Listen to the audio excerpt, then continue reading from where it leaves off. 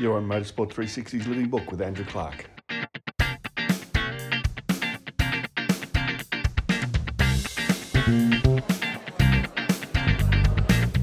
He spent more than 2 decades at the top of Australian motorsport. He won Bathurst 3 times. He won a Supercar Championship Series. And his name is Garth Tander. And he sat down with us at Motorsport 360's Living Book.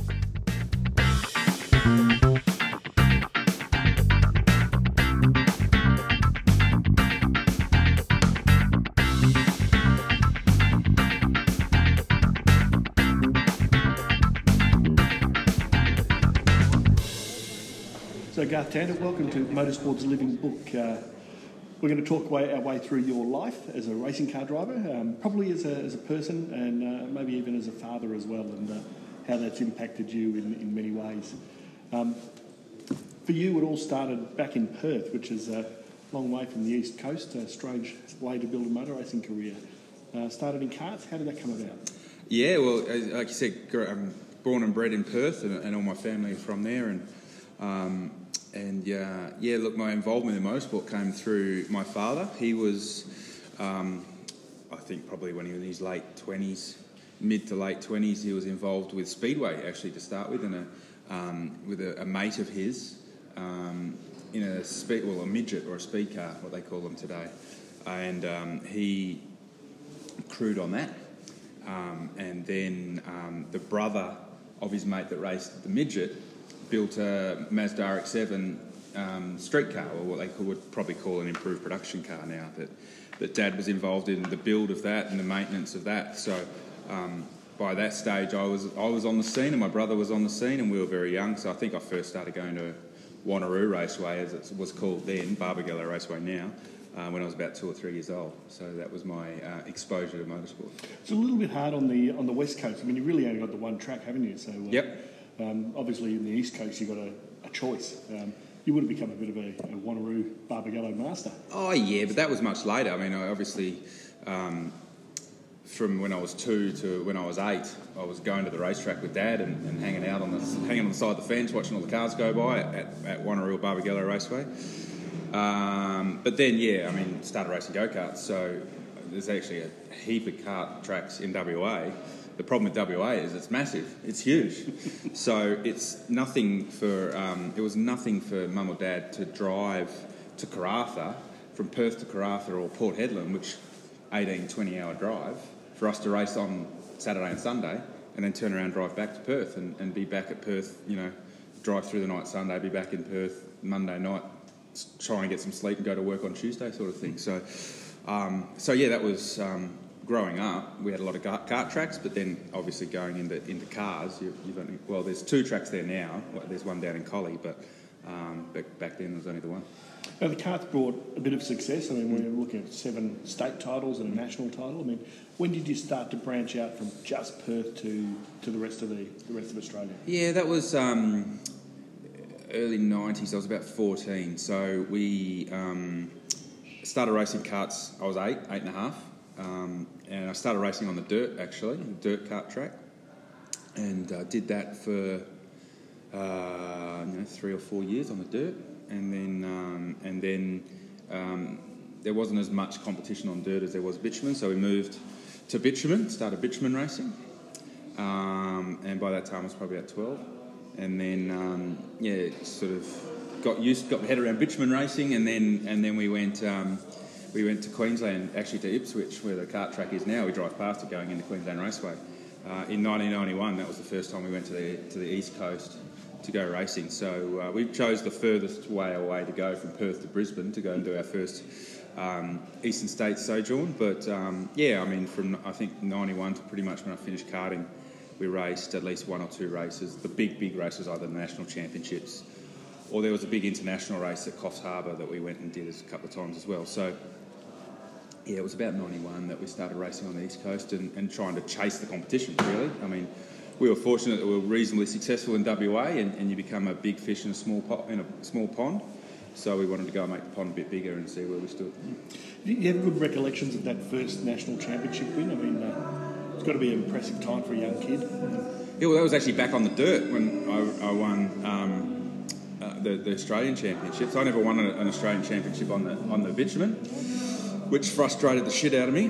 My brother did, my younger brother did. He won one, but I didn't. So we won one on the dirt. So we went back. I'd already been racing bitumen for, I don't know, 5 or 6 years. Well, probably 4 or 5 years at that stage. And then we went back and did a one-off race on the dirt because it was the national championships, and we had success. So that was cool. I mean, it was really cool. It was in WA to do that. So yeah, it was good. And the 7 state championships was good. I was the first person in WA to win 3 state championships in the same class. And so I moved up into seniors, and I won like the most competitive class 3 years in a row. So that was pretty satisfying. Were you always a tall kid? I mean, yeah. So you would have realised from early on this was going to pose a problem in open wheels at some stage? Yeah. I mean, or did you just try to ignore it? When I was racing, well, I can't do anything about it. Yeah. So that was the one thing. You can't do anything about your height.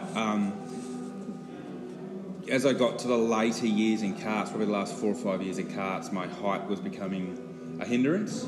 I couldn't race, like when we raced on the East Coast, you couldn't race on the sticky tyres because my height was too high. My centre of gravity was too high, essentially. So it's funny, centre of gravity is a massive chat in supercars and in motorsport today, but I was actually learning about it as a 13 or 14-year-old kid because of my height in karting. So, so at that point I started to understand. And realistically, when I moved to Formula Ford, I couldn't really afford to be any taller. So it was I could get in, but just. How tall were you then, do you know? Oh, I was probably not far from where I am now. I mean, I grew to when I was about 17 or 18. I was pretty tall. So, yeah, I don't think I've grown up much more, probably just grown out a little bit. So what are you cranking at, 190 odd? I'm 190, I'm 6'3". Yeah. So I think realistically, probably my last couple of years in high school, I was the same. I was on the basketball team at high school, so I must have been tall. Yes. So we've transitioned to Formula Ford, and, it's a bit of a slow progression in a sense. I mean, it's not easy from Perth, is it? And you eventually worked into the national championship. And tell us about the championship year. I mean, the field was staggering, wasn't it? Yeah, it was. I mean, when we moved to Formula Ford, I was still racing karts in 95, and I did 2 or 3 races in WA in the State Series in the last part of 95 to see whether I was any good. And that was okay. So we did the WA Championship in 96, and we did 2 or 3 of the Drive to Europe rounds at the end of 96 to see whether I could cut it at that. And we went half alright. I crashed a couple of times, probably trying too hard in 96. But we won the WA title, and then the natural progression was to go and do the National Formula 4 Championship. And 97, the year I did it, was myself, Marcus Ambrose and Todd Kelly were the main guys going at it, but Damien White was involved, that was racing that year. A kid called Craig Zerner from Queensland, who was the guru in karting. We go back to 91 when I was racing in Queensland at Ipswich at the National Championships. Craig Zerner was the kid that won everything that weekend, and so I knew who Craig was from 6 years ago when we were racing go-karts. He was very fast. Greg Ritter was racing that year. That was his first year in, I think, that year, and he was fast. So there was probably 6 or 7. And Christian Jones. Christian Jones was there. Adam Macro had just started. There was a lot of. It was such a great series. Gun kids. Yeah, and it was competitive. It was serious. I mean, and there was a lot of cars. I mean, there was 40 cars most weekends. Yeah. So you had to stay out of trouble a lot of the time in practice and qualifying because you just got caught up with other cars because of the sheer volume of cars on the racetrack. Yeah. Once we got racing, it wasn't so bad because you're obviously up the front and all the rest of it. So, it was tough. We did it based out of WA, so we didn't have a huge budget. We didn't actually have any budget by the end of the year, and we actually had to work pretty hard, and we actually got Bunnings on board as a sponsor. So to this point, we're the only motorsport car that's ever had Bunnings as a sponsor. It wasn't big, but it helped us get to the end of the year. So, and that was done through a customer of the race team, the Formula Ford team in Perth. They were Bunnings. Don't forget, back in 97, Bunnings wasn't Bunnings what it is today. That was the beginning of the Bunnings warehouse thing, so they actually wanted to sponsor the car on a national scene to showcase what this Bunnings warehouse was going to be, and look what it's turned into. So basically, I think that the success of Bunnings is on the back of my Formula Ford sponsorship in 97. You kept them forever, though. Would have been nice, wouldn't it? You could have been on the gravy train. Would have been nice. So it looked like it's a ding-dong battle all year with Ambrose in particular. It was, I mean, just a shade ahead of Todd, I think. But, it's 10 points at the end of it. I mean, how did it feel when you were getting towards the end of that and does the pressure start to build? I mean, are you a young guy learning how to cope with that? Yeah, you are, very much. And that's what all those development championships teach you, is how to deal with those pressures as you get to the climax of the championship. So I think we led pretty much most of the championship, but we had a really bad round at Lakeside, which I think was round 6 of 8, I think it was. So we did Lakeside, and then I think we went to Mallala and then to Oran Park. No, we did Lakeside, Perth, Mallala and Oran Park. And we had a really bad round at Lakeside. It just got caught up in some crashes, and I was probably trying a bit too hard because the car wasn't fast enough. I should have just banked the points and got out of there. I was used to winning races, so I wanted to continue to be winning races. So it's just all that stuff that those championships you develop. I think from memory, looking at it, Marcus won both those races did. When you had a shocker. He did, and so that then put a lot of pressure on the championship for the rest. And then we went to Perth, and I was leading. It was pouring with rain. I was leading the race, and the tyre went flat.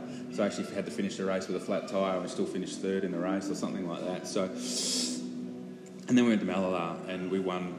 That was the second last round, and I won both the races, and that really solidified the championship because that meant that I could go to Oran Park at the final round. I didn't have to win the races; I could just play the points game. So a lot of pressure comes off then because you don't have to. I mean, we still had a fast car. I think we still qualified up the front, and then I basically just drove around behind Marcus and didn't have to try and pass him. And all the pressure was him to try and win, and it wasn't on me. So, but yeah, it was a tough year, and we went at it hard. I mean, we went really hard. I remember at Phillip Island, it was only round 2 or 3. We were racing down the front straight at Phillip Island, and that's the fastest Formula Ford car, Formula Ford, and this is back in the Kent days, before the Duratec Formula Fords. They do 220, 230 kilometres an hour at the end of the front straight, so you're still fairly moving. And we played chicken going down there. We were side by side, and neither of us backed out. We ended up crashing into each other at turn 1 at Phillip Island, and it was because... And you still walk. It's because neither of us were going to give in to the other. Yeah. And I still remember, we DNF'd, and they put both our cars, craned them onto the same flat tray, and we had to sit in our cars with our foot on the brake so they didn't roll. And then they take both the cars back to the scrutineering area to unload them, and both our dads are standing together looking at both of us, and just both of them said, "You pair of idiots, you absolute pair of idiots." So it was a pretty good lesson, that one. Lesson in which way though? Good one. Yeah. Maybe learn to survive another day, but I think for both of us it was important to show each other that we weren't backing down in this fight. It's pretty important to make that statement though, isn't it, early on in your life with someone? Well, I think if they think you're easy, they're just going to keep on. Well, it was early in the championship. That was round 3 of the championship, and I'd won. That was, I was fortunate. We won the first 7 of 8 races, and that 8th race was the race we crashed. So I think Marcus was trying to say, "Hey, I'm here to fight you," and I was saying, "Well, you can be here to fight me, but I'm going to fight back just as hard." So, but it's the whole concept of Senna, isn't it? Like when the Formula 1 driver saw Senna coming in their mirrors, they panicked and got out of his way. Yeah, I don't think we were only 18 or 19 at that stage, so we probably weren't thinking. Didn't think that we weren't thinking like that far ahead. Yeah. So you start, after that championship, I mean, from memory, you can't even run the next year in the Formula Ford anyway. So it's off to try and do the Formula Holden or whatever they were calling it at that particular time. But didn't get the deal and no, I couldn't raise the budget. It was as simple as that. So we won the championship in '97, and Mum and Dad spent way more than they should have. And for that, as an adult and as a parent, you appreciate it so much more because they went without for years after because of the money they poured into that 1 year. Because it was really in '97 we only had that one opportunity because we were going so well in the championship. We weren't even meant to do the full championship that year. But because we started so well and we had the points lead, it was like crazy not to continue. So Mum and Dad found a way of financing it till the end of the year. But there was no money left to do it again in '98. It was as simple as that. And you don't want your parents going bankrupt on the back of you chasing a dream. And at that point, even though you've won the Formula Ford Championship, it's still a dream. So I think the budget to go and do something in Formula Holden at that stage was about 250 grand. So in 1998, that was still a lot of money. We didn't have it. Bunnings were happy with the level of the spend that they were spending in Formula Ford, so they stayed in Formula Ford with the Formula Ford team, but weren't really interested in upping their commitment to going to Formula Holden. So I had a couple of tests with a couple of Formula Holden teams and a couple of discussions with them about doing some sort of deal that we could, reduce the budget and get it down, but you couldn't get the budget down to anything that was achievable for us. And to stay competitive, I mean, you can do anything for next to nothing. Yeah, you can, but you're wasting your time. Yeah. So I ended up not racing for the first 4 months of 98, and that was really tough. So I was all the way through 96 and 97. I was working for Fastlane Racing in the Formula Ford team, which was the team that I raced for in Formula Ford. I was working for them as a driving instructor at the school and working on the cars. So I went back and I was working on Formula Fords. I was working for Brett at Fastlane, and we had Christian Murchison and Tim Lay and Leanne Ferrier in the team. And I was working and prepping all the cars, and by that stage we built a transporter, and then that started to be based on the East Coast at Essendon Airport, and I was basically based in the sleeper cab of the truck in a hangar at Essendon Airport prepping these 3 cars, and that was my first 3 months of 1998. Cool. Well, we'll come back and touch on Leanne a little bit later because she does become quite important. Yep. We'll be back in a few minutes to talk about your career as a supercar driver and emergence as a superstar of the sport. We're back with Garth Tander on Motorsport's Living Book. Garth, not even an overseas dream, isn't it? It's the open wheeler dreams faded on money and perhaps height as well. Then you've picked up a nice drive with Gary Rogers Motorsport. How did we come about that, and what did you think when you finally sat in one of those things and thought, look at all this space? Well, I mean, I'd given up on the open wheeler dream pretty early because by the stage I was 18 or 19, I'd realised I was too tall to get anywhere further than Formula Ford. And a simple matter of fact was that we didn't have any money to go racing in Australia, let alone try to go to Europe and race. So for me, the realisation was to try and do something in Australia as a supercar driver, and supercars had only just become supercars in '96, and it was starting to sort of ramp up. So just getting your foot in the door anywhere was the plan for a guy that was, a Formula Ford champion the year before, and was slowly disappearing into mechanic-hood as a race mechanic and starting to be forgotten as a driver. It was a worrying, nervous time because, I enjoy working on the cars, but obviously my first passion was to try and be a driver. So it was very fortuitous because back then the British Touring Car Championship was very, very strong. It was huge. There was massive manufacturer involvement and all the rest of it, and you wonder, well, what's that got to do with Garth Tander? But it was actually Stephen Richards, who was driving for Gary at the time and had driven for Gary for a long time, was given an opportunity to go to the UK by Nissan and become their reserve/test driver at Nissan, Ray Mallex at Nissan. And this was after the first 3 rounds of the 98 Supercars Championship that this opportunity arose for Steve. So he grabbed that and went, and that created a vacancy at GRM. So Gary knew who I was because he was sponsoring Marcus Ambrose through the Valvoline connection in Formula Ford. Valvoline always sponsored a Formula Ford. So Marcus had the Valvoline sponsorship. Marcus had already gone to Europe and was racing in the British Formula Ford Championship. So I don't know whether that was ever on the cards or Gary would have gone that way, but he knew that Marcus was gone. So he knew about me because I beat Marcus. So he didn't actually ring me. It was Mike Excel, the engine builder from GRM, rang me and said, we need a driver. Gary's talking to another couple of people about driving.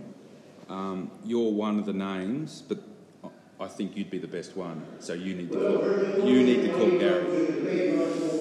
So I was like, okay. It's the first time I've ever done anything like this. I got Gary's number off Mike, and I called him and said, hi, my name's Garth. Yes, I know who you are. It's very Gary, which you'll learn later. I said, look, I hear there's an opportunity. I hear there's a vacancy in the team. I'd love if you could consider me. He goes, yep, your name's on the list. I'll let you know. And I was like, okay. And then, right, thanks very much, and hung up. It was like a 30-second phone call. And not knowing what Gary was like at the time, I was like, I've got no chance because it's such a short phone call. So I was I've got no chance. And he rang back an hour or two later and said, we're testing next Tuesday. I'll have you on the plane on Monday, fly over, see fit, we'll go to Winton on Tuesday, and that's how it started. Do you talk numbers then, or do you just take whatever comes? Oh, shit, no.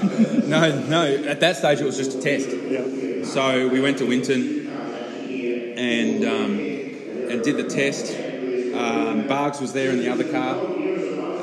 And so he was obviously as a reference, and they were testing as well.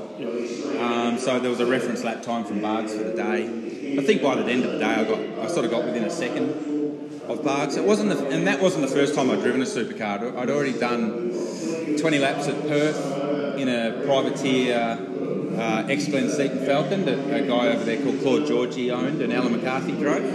And I had done about 15 laps at Mallala in a DJR Falcon. The Monday after the 97 Mallala race, they were doing a Dunlop tyre test, and through John Bow, he arranged for me to have a test in the DJR car. So I did about 15 laps and then it got rained out. So Mallala, you've done all the great tracks, haven't you? Yeah, well, I mean, at that stage, Mallala was a reasonably cool track. So, mate, and your first chance to drive, I mean, you're driving a Dick Johnson Falcon when you're an 18-year-old kid. You're like, mate, I'll drive it anywhere you want me to. So, so I'd done about, I don't know, probably 30, 40 laps in a supercar before that Winton test. Yep. Did the test and it went pretty well.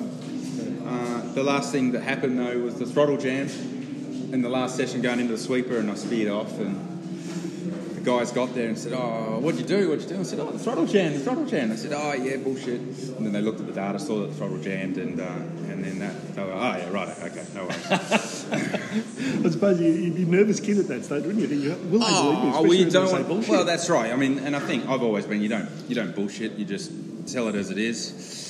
So anyway, yeah, we did that test, and the Phillip Island race of the championship, which was round 4 of the championship, was that weekend. So Tuesday night, Gary says, "Oh, we'll have a meeting in my office tomorrow," and I was just like, "Oh yeah, that's just about, whether we do more testing in the future or all the rest of it." And had that meeting on the Wednesday, and he goes, "Right, Phillip Islands this weekend. Do you want to race?" Yeah. So yeah, how do we make that happen? So yeah, don't worry about it. And we went. So I went racing. Within 7 days, I'd gone from not doing anything to racing at Phillip Island. So you would have worked out by this stage that Gary's quite a unique creature. Oh, no, not at that stage. No? Maybe during the weekend, because he sort of said, "Oh, meet us at the workshop and we'll drive down on the Thursday." So I got myself to the workshop in Glen Waverley, and we went down in his massive caddy.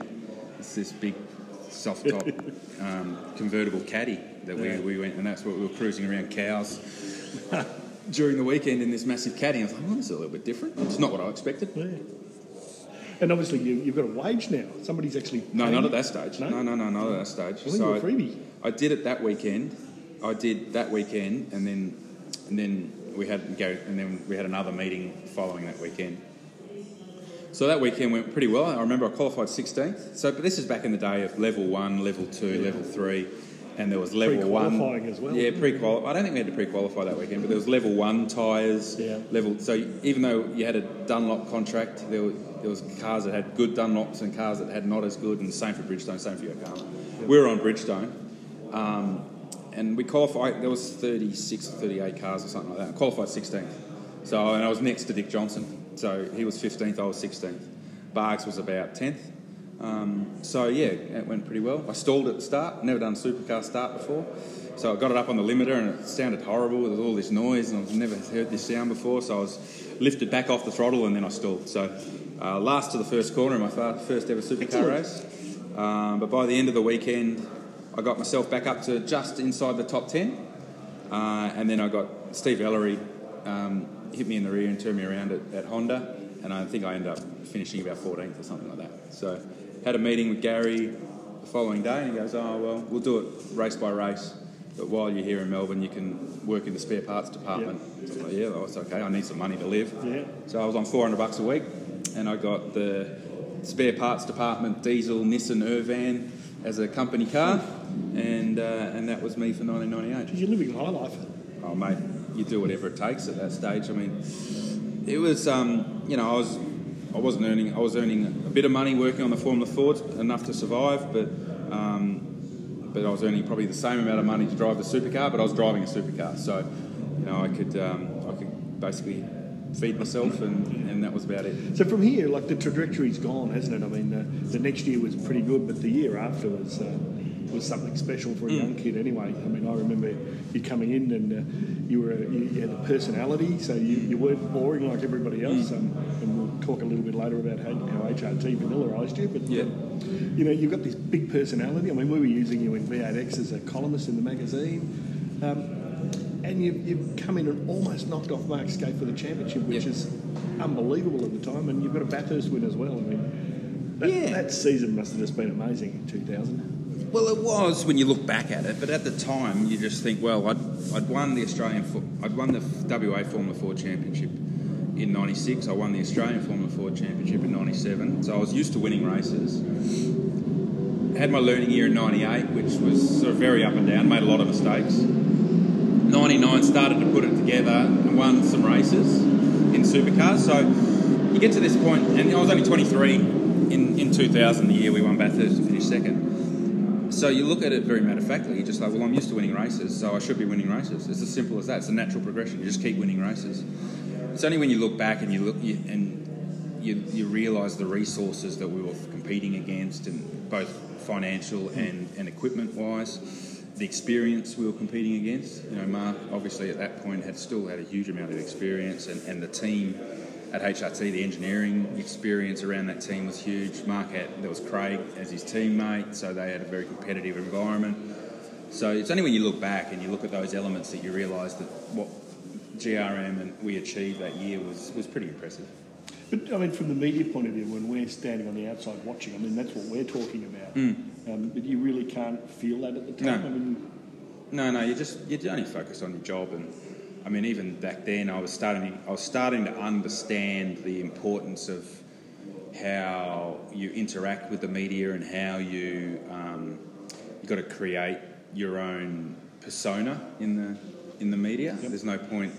and I probably made some mistakes with that later in my career, but at 23, and at that point, it's not like it is now. Like at this point now, so back then there was no TV prior to getting into supercar. Once you got into supercar, all these cameras came along, shoved microphones under your face, so you didn't know how to talk, didn't know how to present, didn't know how to do any of this sort of stuff. Whereas these days, all the kids coming up through the junior category, even karting now, There's TV and there's media training and there's all that sort of stuff. Whereas back then when I did it, you're learning on the run. So the only way you could be was be yourself. We were at that stage when in all due deference to Mark Skaife and HRT. I mean, the media's looking for somebody to knock those guys off. And, there's definitely that's the Australian tall poppy way, which you learn later in life. But I mean, I understand that it was a good story. Yeah. And we really enjoyed that little battler versus the big Goliath, if you like. And we enjoyed that, and we played on that. And it used to, I know, speaking to Mark later years, used to frustrate the shit out of him that we were able to be competitive with them, because they would often go back on a Sunday night or a Monday morning in their debrief and go, how are these guys doing this? How are they achieving it? So yeah, look, it was good competition. Now Bathurst, it was a simple equation in a sense, isn't it? Skaife had to finish in a certain position. If you won the race, etc. Yep. And then the middle of the race, it's gone chaotic. Yep. Skaife's been knocked off. He's dropped out of it. You're winning the race. Yep. You're in the championship winning position. Yep. But he's edged his way back into to take the championship off you at the last gasp. Bathurst being the last round that year. I mean, did missing the championship have any impact on how you felt about the Bathurst win? Or was this just Bathurst and nothing else mattered in the world? No, I mean, when you win Bathurst, and you win Bathurst obviously the first time for GRM, and still the only time, and at 23 years old, and I was at that stage I was the second youngest winner to Craig by only a matter of days. All that matters is Bathurst. It's as simple as that. I mean, the championship, looking back, it's frustrating that we didn't get the championship as well, because it was my mistake. I had a really, really terrible Canberra weekend, and that cost us more than enough points than we needed to win the championship. But you don't know that at the time. You only know that once we got to Bathurst, and Bathurst played out the way it did with Mark's troubles that he had through the race. And people say that, we only won Bathurst because they had those dramas that year, but when all those dramas went down, who was the car right behind Mark? It was me. It's funny, I remember standing with someone about halfway through the race, actually Steve Normoyle, who used to work with when I was at Racing Car News, and we said, these guys are going to win it. And so we picked in the middle of the race that you guys had the speed, you had the consistency. You knew something more than we did at that stage. Yeah, well, sometimes when you're looking from the outside, you see things a little bit differently. And, you think Skaife's famous about his concept of championship. I'm going to win the championship. So it'll be a head-to-head battle, you and him. you could have stuck your nose down the inside, and there was a chance he was going to back off the lead. No, I'm not so sure. Mark being as competitive as he is, and the narrative of that year with us being competitive with him, I reckon he would have fought it. Yeah. But we never got to find out, so it's irrelevant. So the Gary Rogers years after that were a bit of an up and down struggle, weren't they? It was tough. But you had a couple of cracking Bathursts in the Monaro, including a win, and you're a bit disappointed in a way that you weren't in the same Monaro as Brock when he won. I mean, that's such a folklore, folk legend thing, isn't it? No. Or do you just feel like you get swept aside?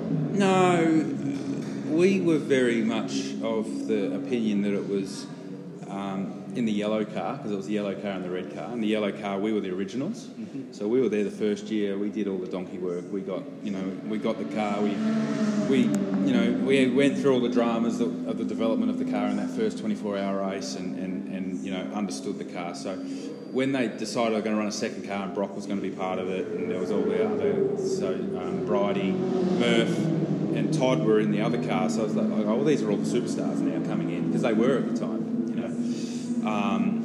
So we were very much an us and them type setup.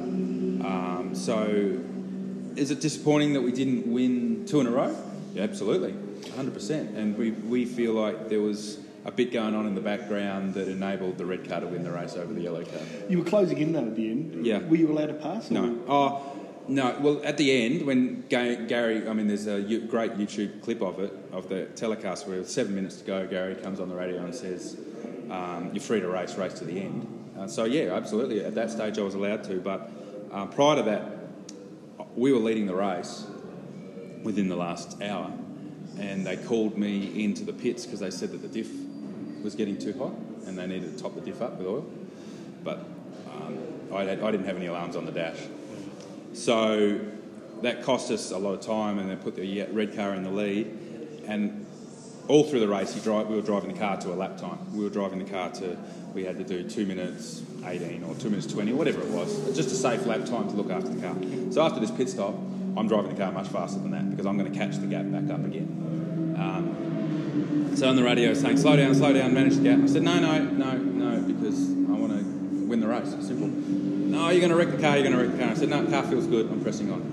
So in the end, they said, no, well, Murph's going to wait for you. So, okay. So then Murph waited for me, and then we drove around in formation for 20 minutes. And then 7 minutes they go, Gary goes, righto, race on. But there was no opportunity to pass cleanly without risking 2 cars at the 23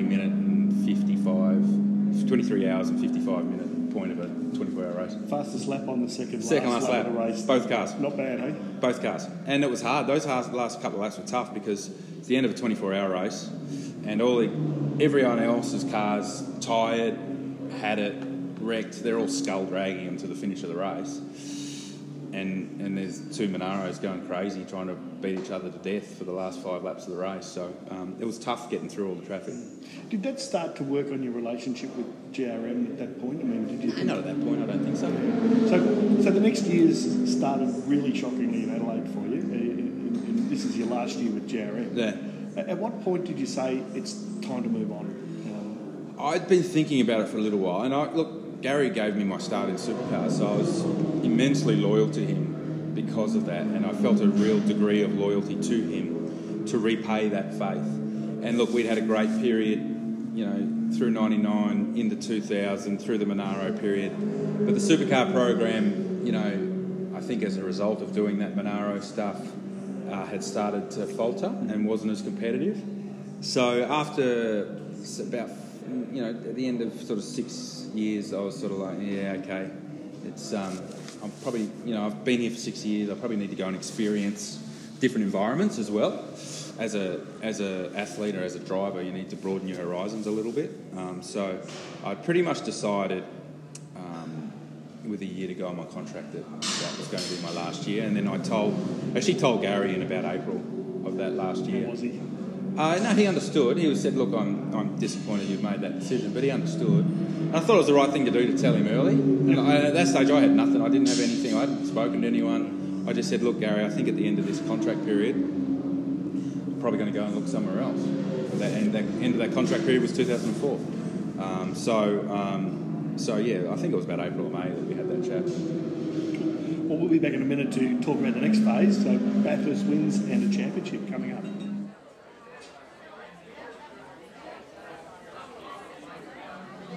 So we're back with Garth Tander on Motorsports Living Book. Garth, the next phase is pretty exciting, isn't it? I mean, you've effectively joined the Holden factory team, even though it's sort of a second string part, the HSV dealer team. But they were taking it up to the big boys, weren't they? Yeah, they were. We were.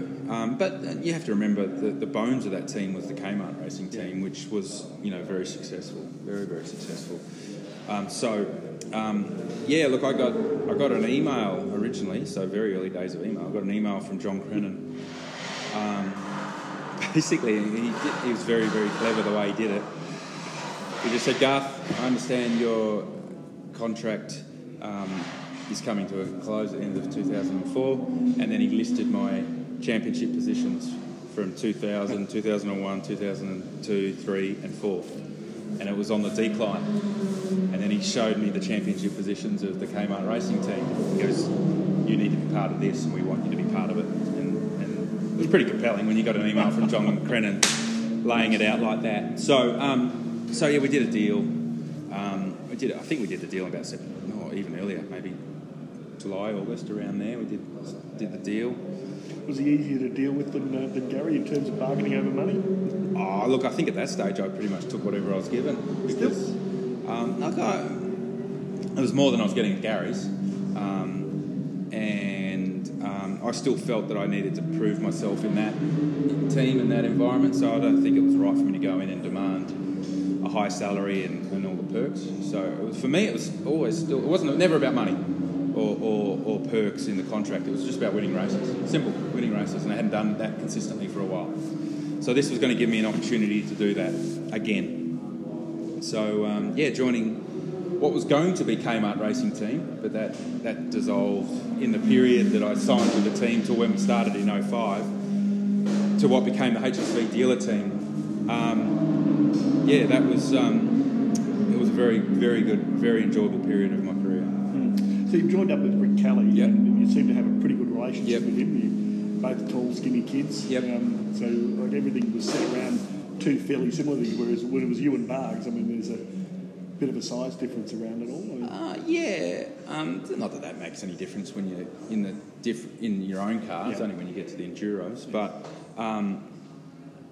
look, Rick and I had been friends for a long time, even back to when I was racing against Todd in Formula Ford. Rick was this young kid, and he's not that much younger than me, but he was this kid on a push bike riding around the paddock, the Formula Ford paddock, just annoying everyone. Yeah. So he was good at that. He was, still is. So we were good mates, and we were good mates. He was in supercars by that stage, and we were good mates. Anyway, we'd sort of hung out away from the track, even when I was at GRM and he was at Kmart. So that was a great relationship, and still to this day the best teammate relationship that I've had in supercars, as far as pushing each other incredibly hard, but genuinely happy when the other guy has a great result. That was definitely one of the positives of being in that team, for sure. You seem to become a bit more serious at this stage. I mean, you're not as I don't know how to explain this, but you're not as happy or as joking as you were in the past. You seem to be a bit more focused, perhaps. I mean, did you feel this internally? Were you aware?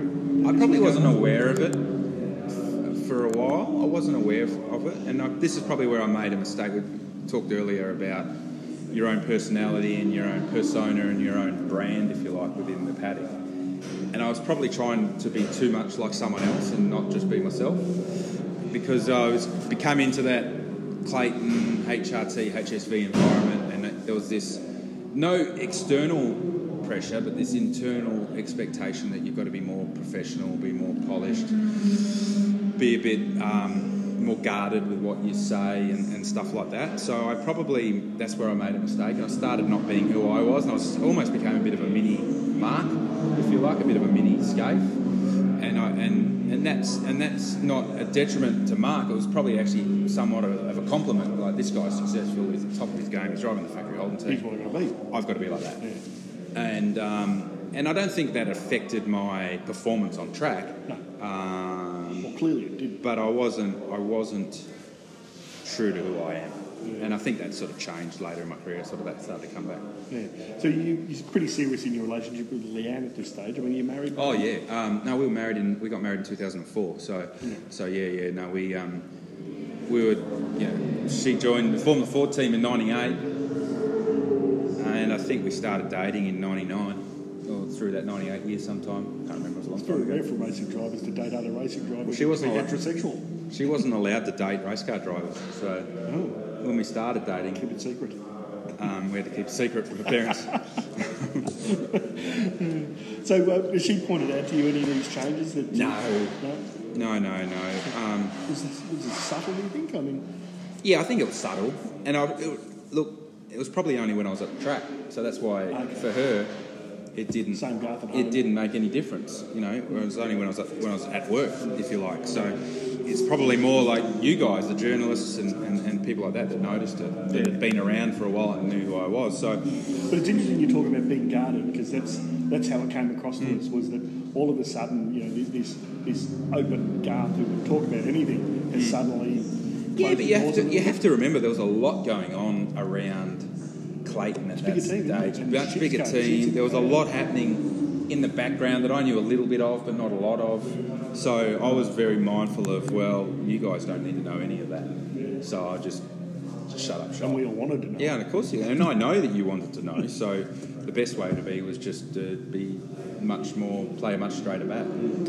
On the track, though, I mean, the figures have started to talk, haven't they? I mean, the first year was a bit of a settling year, I think, a bit unstable as a team. Well, I think the team lost its identity for a little bit with the Kmart thing changing, going to HSV, Murph leaving, who's a big personality and a big presence in the garage, to me coming in. So probably that first 6 months weren't as successful as we'd hoped, but we sort of found our feet again. But 06 was a special year for the team, wasn't it? I mean, Rick's championship win. Yep.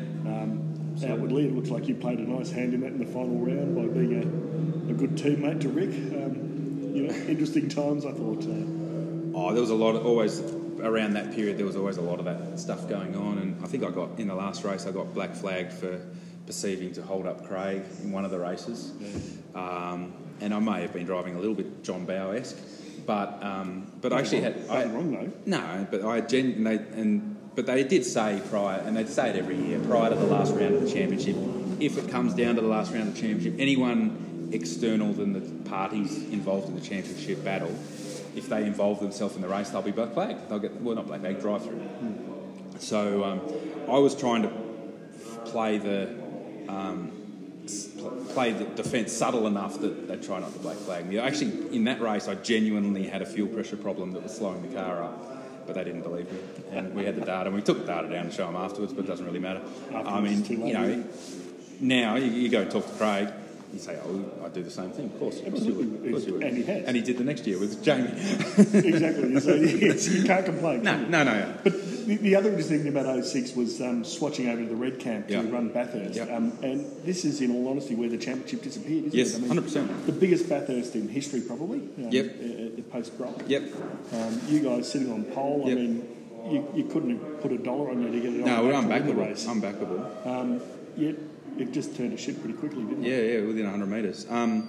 Look, so the reason we went in 06, we split the drivers up, or Tom split the drivers up, was that, which we could do back then, was that both Rick and I think we were first and second in the championship, and I think I might have been leading. So the organisation wanted to mitigate the risk, because back then this is pre the ruling where you had to split. Because we would have had you and Rick in the same car. We would have been in the same car.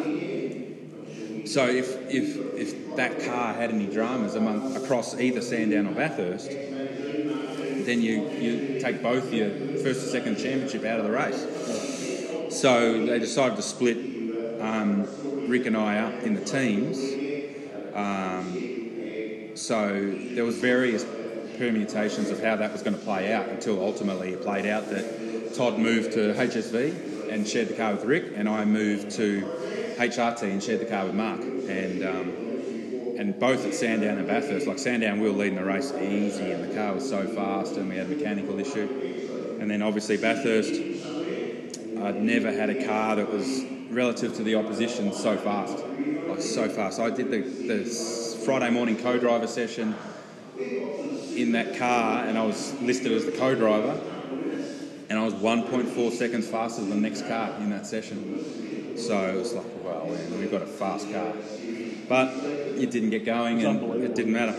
I was actually standing in the pits when that happened, right near you. I think I was the first person to shove a microphone under your face. Yes, there you go. I don't really remember. Once it happened, I don't remember what happened. I do, because you look like a ghost. Yeah. I've never seen you so disappointed, ever. Well, it was strange. It was a bit manic in the garage because there was a lot going on. Because, like you said, this was first race, well, first Bathurst, but first race since Peter Brock's passing, and we were factory Holden car at Bathurst on pole position, Brock's spiritual car, if you like. There was a lot going on around a team, and there was a lot happening. So we had a lot of engagements, a lot of appearances, a lot of stuff to deal with, even on Sunday morning before the race. And Mark was obviously starting the race, so I did a bit more of that. So I didn't actually get back to the garage and get my radio on. Must have been doing TV or something on the way to the garage to watch the start of the race. And the race sort of had started by the time I got the radio on. But as I pulled the radio on and turned it on, all I could hear was yelling, clutch, drama, crash. And I was so, disoriented about what was happening.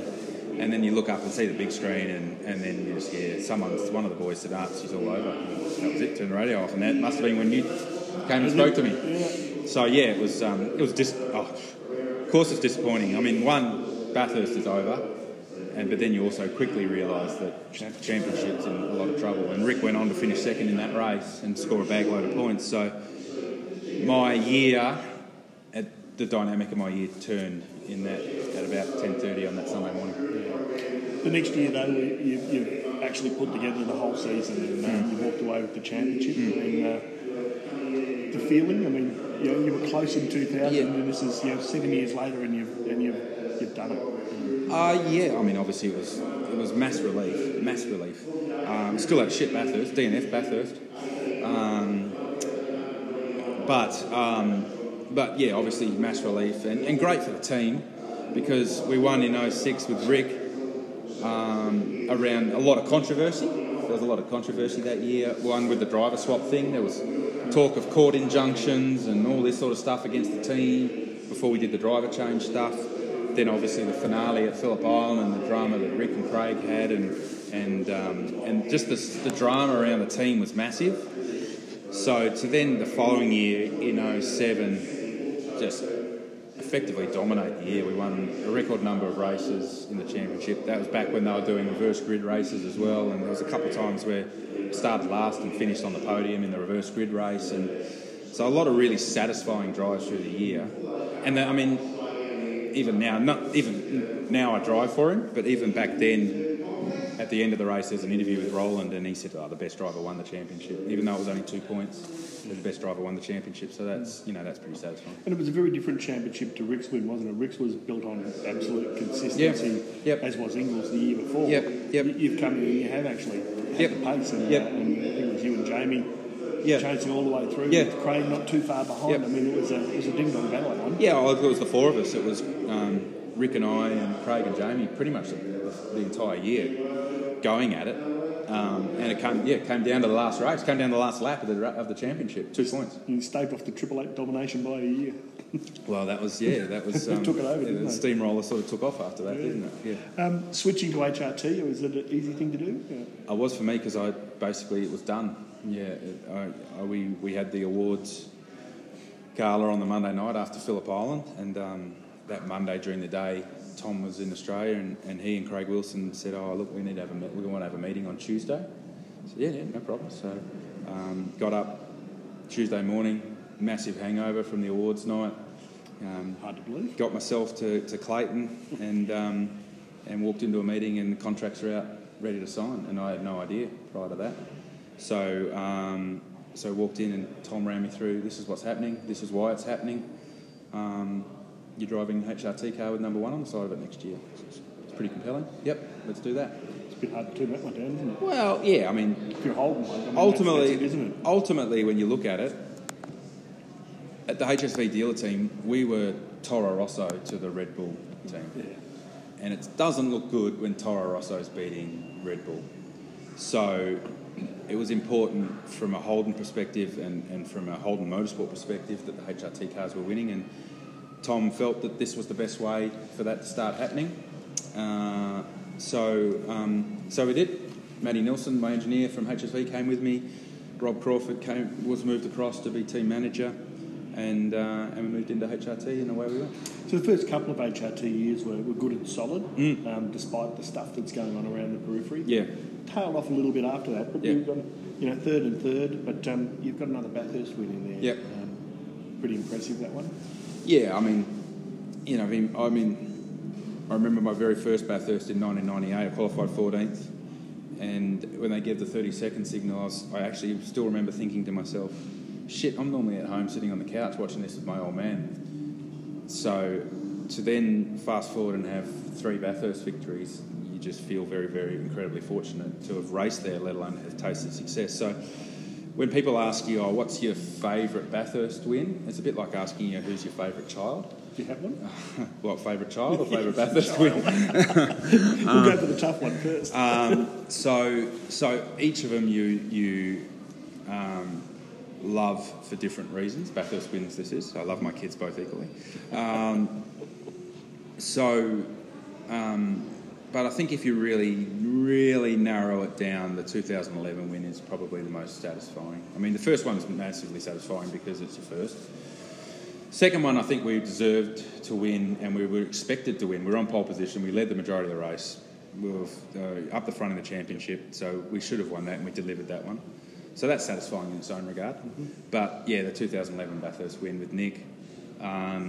He's a rookie in the 1000. He'd done the development series race there before, but he was a rookie in the 1000.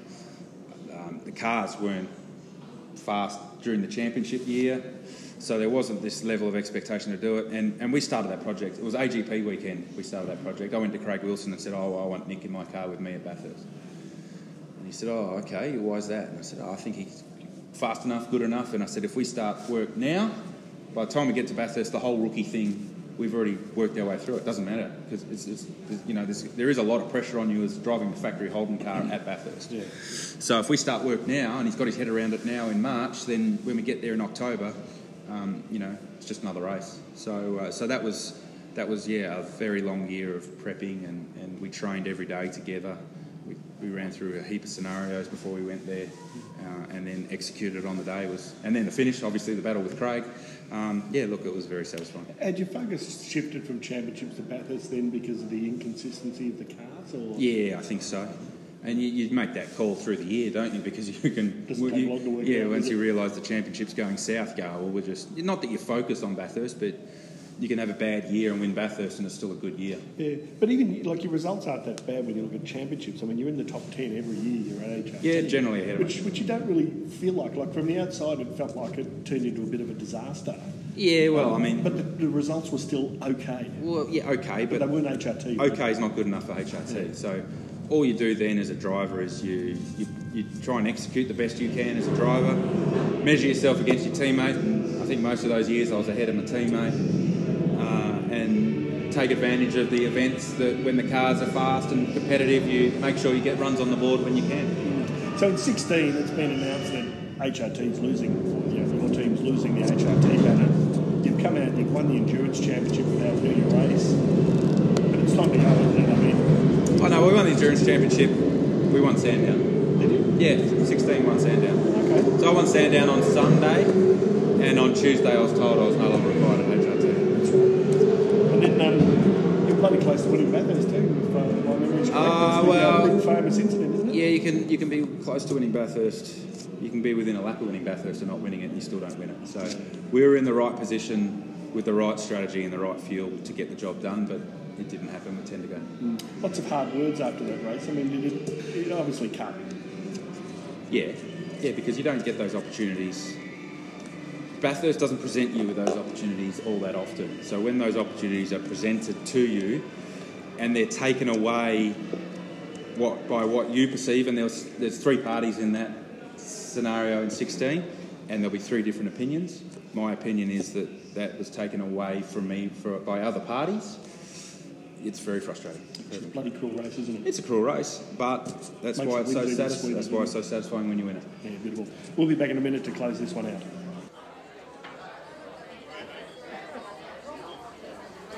We're back with Garth Tander on Motorsports Living Book.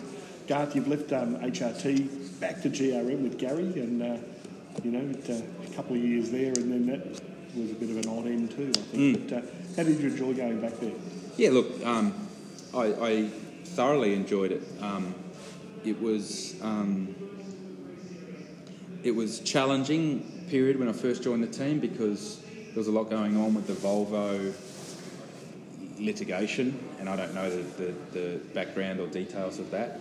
So for a long time, even when I signed with Gary, which was late November, early December, didn't know what car we were going to be using. There was a chance that it could still be the Volvo with the Volvo engine. Would have been nice. There was a chance that it could have been a Volvo body with a Holden engine, yep, or we could have been Commodore. So as it turned out, it was a VF Commodore with Walkinshaw engines, which was good because obviously I knew the engines and knew the people around the engine program at Walkinshaw, so we knew that was going to be a good thing.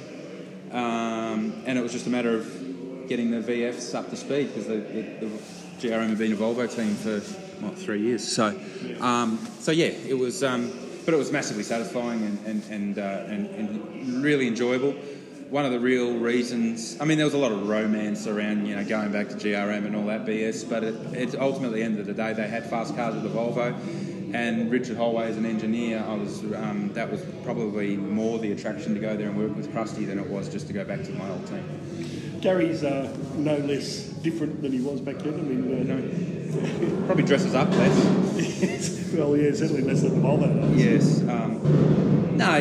Gary's Gary. He is who he is. Your relationship with him's good? Sour now? At the moment, it's probably not as strong as it's been.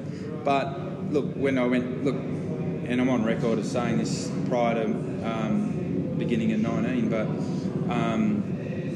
it was like putting on an old pair of runners again. Like back in the office, having a meeting with him, chatting with him.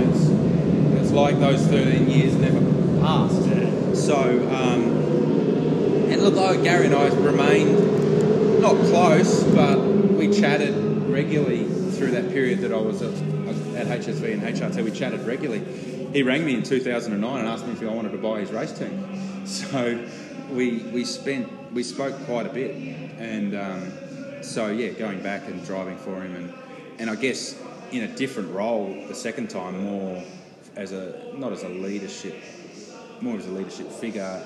Not as a manager, but more as a leadership figure within the organisation, and having those runs on the board now, he probably listened to what I had to say a bit more. I enjoyed it. I thoroughly enjoyed it. That's probably why it was pretty disappointing when it went south later. Yeah, just talk us through the breakdown of that a little bit. I mean, it was very abrupt and sudden from the outside, and I've spoken to you before, it was very abrupt and sudden from your side as well. But to be completely blindsided like that must be a horrible feeling. Yeah, look, it was a challenging week for sure. Look, we were away on holidays. We went away on holidays, a family holiday, overseas at the end of 18. Was away, and then Gary rang me or texted me or rang me, and while I was away, and said, "Oh, when are you back? I just want to have a meeting and go through a couple of things." And I was like, "Yep, cool, no problems." And thinking, we'd run some development items on the car at Newcastle for the last round of the championship, and the car was really fast. So I sort of thought it was all around, and that development stuff required some spend, a significant spend on what we were going to do with the team. So I thought the meeting was around that sort of stuff, and the direction we were going to go with the cars, and how much money we were going to spend. So anyway, got back to Australia, had the meeting. It was 3rd of January. Had the meeting. It was 11 o'clock. Went in, and Gary had just bought some old sort of Ford pickup truck sort of looking thing, and he had that parked out in front, and I walked in, and it was only Gary, Barry and I at the workshop. It was the 3rd of January, all the boys are on holidays. So I walked in and talking shit about Gary's new toy and where he bought it from and all the rest of it, and it was a normal meeting. And they said, oh, well, we just want to have a chat with you about something. I said, yeah, no worries. And they said, oh, great, because don't forget, GRM had lost Wilson Security as a major sponsor. Yep. And we didn't have a sponsor before the end of the year. So I sat down and said, oh, great news. We've got a sponsor. We've got a major sponsor. Oh, fantastic. That's awesome. Well done. Congratulations. This is good news. Yeah, bad news is it comes with a driver. I was like, okay. And look, I'm not going into the details of what happened prior to that, but there was a lot of chat about who was driving the other car was not going to be who ended up being driving the other car. And all through that period when Wilson had left the team and indicated they weren't going to be naming the right sponsor anymore, all the way through that period, I was told that, yeah, you're staying, you're driving, 100%, yeah, you're staying. So reassured multiple times that I was staying. But then they said, yeah, so, but we've got a new sponsor, it's Boost Mobile, they're bringing Stanaway in and we're keeping Golding, so you're not driving. So I sort of sat there, processing that for, I don't know, felt like Days. Minutes, hours, but it was probably 30 seconds or so. And then when she started going, then they were straight into, you can do, obviously you're going to do the Enduros, we've got the TCR program that's coming, we've got the Super 5000 thing that's coming, we'd like you to start, to come in to start managing parts of the organisation and stuff like that. And my head's clearly spinning at the moment, the realisation that my full-time career has been ended. I didn't end it, it was ended by someone else. And it's too late to go out and hunt another. Oh yeah, no, there's zero opportunity of going and doing another deal within a month. Yeah. So they start throwing all these things at me about, it's not that bad, we're going to do this and we're going to do that. And I was just like, hang on, well, we've got to stop. I can't. I think it's probably best that I walk out because I don't think this meeting's going to go well. So I just excused myself from the meeting. It was 11:07, so I was in there for 7 minutes. Got out in the car, went down the road a bit, pulled over, rang Leanne straight away, told her what happened. She hit the roof. Rang my manager, James Henderson, told him what happened. He hit the roof. As he does. So I just calmed them both down and said, right, well, let's just think of our options, and then went home, and yeah, it was pretty numb for the rest of the day. Good outcome though. It's not bad to be at Red Bull Racing, Holden Racing. Yeah, look, one of the options Gary did give me in that time when he said, look, you can do TCR, do the Enduros, manage, or you can just walk away. So I had all these options of what I was running through all these options, and clearly we were looking at contracts about whose obligation was where and all the rest of it. And in the end, I just felt that I couldn't work with people that were say one thing to you, one way, and then go and do something else. Massive break of trust, isn't it? Yeah, and that's what it felt. I felt like a betrayal of trust, and I felt that I couldn't walk into that office however many days a week, whatever deal we were going to do for me managing the team, and put my best energy and my best effort into that role after that had taken place. So I spoke with Leanne a lot about it and said, look, what do we do? And she says, well, I'm going to back you 100%. Whatever you want to do, I'll back you 100%. So, and look, there's financial stuff in the back of it that you've got to be mindful of. You've got to put food on the table. You've got young kids. You've got to be, I've earned a bit of money along the year, but it's not along the journey, but it's not enough to sort of sit back and retire on. So you get mindful of all that, and then ultimately I was just like, nah, fuck it, I'm walking away. I can't. And the thing that was, I couldn't put all my energy and all my effort and all my motivation into that environment anymore. So had a pretty. Hendo and I were chatting. He reached out to one of the shareholders at Triple Eight, asked if there was an opportunity. What was an opportunity? Because obviously Craig had been announced with Jamie, but there was no announcement on what was happening with Shane. Yep. So first phone call we made was to Triple Eight, and we reached out, connected with them, and within 3 hours we'd done a deal.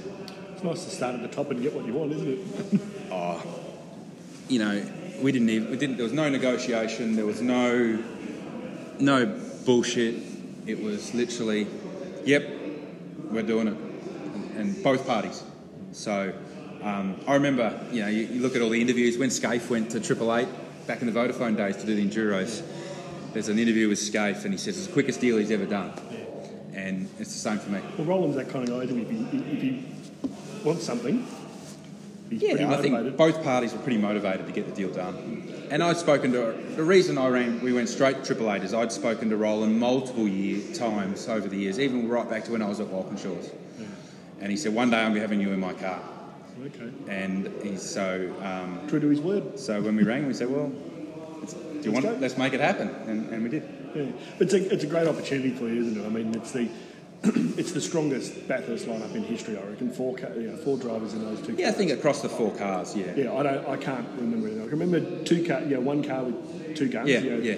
But I can't remember 2 cars like that. So, Roland's no doubt got a 1-2 in plans, and you obviously want to be number 1. Look, I'll point you back to that 2006 race where you go there with Mark and I on pole, unbackable favourites, and it all goes sideways. So you can have everything lined up, but it doesn't mean you're automatically getting the chocolates at the end of the day. Yeah. So still got to go there and execute the race. Yeah. But we've got great team, good cars, good drivers with good results up there.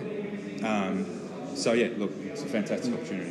One of the hardest things in this situation like that is probably sitting there and telling your kids who've got the expectation that Dad's doing this, and you've got to say, Dad's doing something different. No, they're probably still a bit too young to understand it. It was a couple of rounds into the championship when my daughter Scarlett asked, "Well, Dad, why aren't you actually there racing?" So that was actually challenging how to communicate that with her. But my young fella, Sebastian, is over the moon because Shane Van Gisbergen's his favourite driver. Okay. So, mate, the fact that I've got the Red Bull gear on, he thinks it's awesome. They're simple creatures at times, aren't they? Oh, well, he's only 6, so even when I was racing full time, Shane was his favourite driver. So hard to please. But the other beauty of this, though, is it's opened up a bit of diversity for your driving now. I mean, you must be enjoying that part. TCR, GTs. GT to GT. Yeah. It must be nice to just get back to some pure enjoyment of the driving. Yeah, absolutely. And look, I'd started doing a little bit of that in the last 3 or 4 years with a GT car. But supercars are so all-consuming and so it requires you to dedicate so much of your time to it that you don't get the chance to go and do this other stuff. Once the dust had settled, Neil Crompton rang me straight away and said, what do you reckon about racing in 86 at Phillip Island against your wife? I said, yeah, that'd be cool. And look, I think a lot of supercar drivers, first year out, would probably think it's a bit below them to go and do that. But I thought it was fantastic. I couldn't wait. I didn't give a shit whether I won or I finished 25th. It was a different car. I'd never raced a production-based car like that before. I'd never raced in a one-make series like that before. Leanne and I, while we'd raced against each other, not in the same level of competitive car. Yeah. So I was like, I'll go and do that. And then, obviously, I'd already had the GT stuff lined up to do the 12-hour and the Australian Endurance Championship. But then the TCR stuff came along as well. And look, they wanted me to do the full championship, but I can't because of my television commitments with Channel 10 and RPM. But the GT weekends where there was TCR on the same bill, I could race both cars. So it's this year's been the first time ever circuit racing I've raced 2 cars on the same weekend, which is challenging but enjoyable. You seem a lot more relaxed today, and it's unusual. I mean, to get an hour with you in the past was bloody hard. Yep. This time around, it's like, yep, we can do it. I mean, it's kind of back to being the more relaxed, casual Garth that we all began to really like. Yeah, and look, I think I was really mindful of that when I left Walkinshaws in 16. And I think even probably the last 18 months that I was at Walkinshaws, I was pretty mindful of that. But once I left Walkinshaws, and I think that comes down to talked about earlier, the expectation and the external and internal pressure to deliver results at the factory team sort of keeps you, flat batted, straight batted, keeps you on your guard. And I was sort of pretty, I think you can trace it back to pretty much the announcement when I wasn't going to be at Walkinshaws anymore. Like the pressure went away, and I was just like, fuck it, I'm going back to who I was. But it's interesting, isn't it? Like, if you're not in the pressure cooker, you don't understand the heat. And you see comments at the moment about Scotty McLaughlin and the personal change there, but he's in the pressure cooker. Yep. And it has to have an impact on you, otherwise you're going to die. Yeah, and look, I think it's something that if I had my career over again, it's something that I would pay more attention to and try not to let myself fall into that persona, because the best way, I think, if you're acting or trying to be someone else, you get found out, you get caught, you're just better off being who you are. Reynolds does it well, even though I think a lot of it's put on. It's a showman, isn't it? It's a show, it's a show, but that's who he is, so that's cool. Craig was very good at it.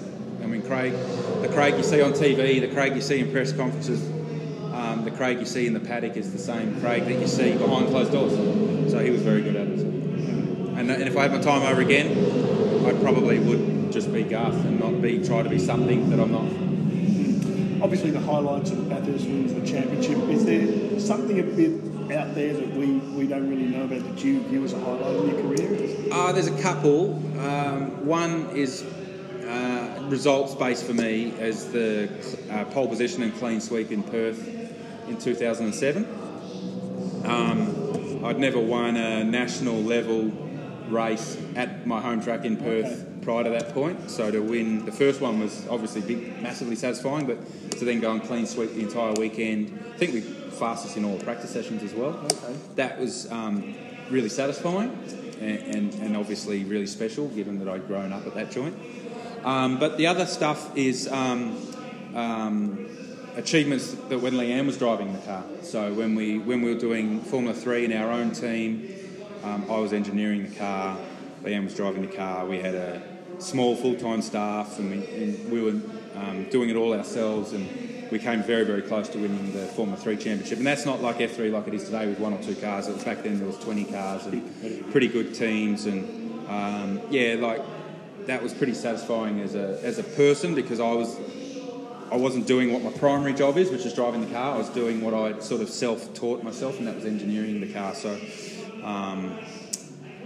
sending setups back to the UK and them trying what we were doing down here and going, oh shit, that stuff works. So that's satisfying. You mentoring any young guys at the moment, or young girls even? Not at the moment, no. So helping young kids where we can. I mean, here we are, we're at Tailem Bend this weekend, and everyone sort of said, oh, what are you doing hanging around? The co-driver session was Friday. Wouldn't you be on a plane Friday night and flying home? But I'm actually here with Brenton Grove, helping him with his Porsche. He's doing a one-off Porsche this weekend, so just driver coaching and helping more so to look at the race weekend, not as use the results sheet and the time sheet as the indicator of your success. It's about your performance. So, but that's probably all this year. I've done a lot of that over the journey. Yeah. So, but no doubt it will come back in. I mean, this year. This year didn't work. Yeah, no, I mean, I wasn't expecting to be doing anything I ended up currently doing this year. So, so this year I'm actually mindfully having a bit of a quiet year, to be honest. A lot of people say, oh, what are you up to at the moment? I say, nothing. And enjoying it. So I do RPM pretty much every Sunday. And I'm doing a few other bits and pieces away from the track. I'm back involved with Fastlane Racing in the Formula 4 driving school back in Perth, and we're going to do a bit of stuff later in the year with that. Just cherry-picking stuff that I enjoy and going and doing stuff that I enjoy and that I haven't had the chance to do properly over the last 15 years. So it's kind of nice in your mid-40s to get back to your to do that. I won't be able to do that forever. I'll have to go and get a proper job again. But yeah, I mean, I'll go back to doing. Next year. We'll be back to running our own Formula Ford team and helping young talent that way. And I enjoy it. So not at the moment. Not mentoring at the moment. Well, thanks for your time, Garth, on Motorsports Living Book. Maybe in October we can talk about you as another Bathurst winner again, and the way the season's panning out. I mean, the team's coming on strong, so let's see where you end up. Let's hope so. Thanks a lot.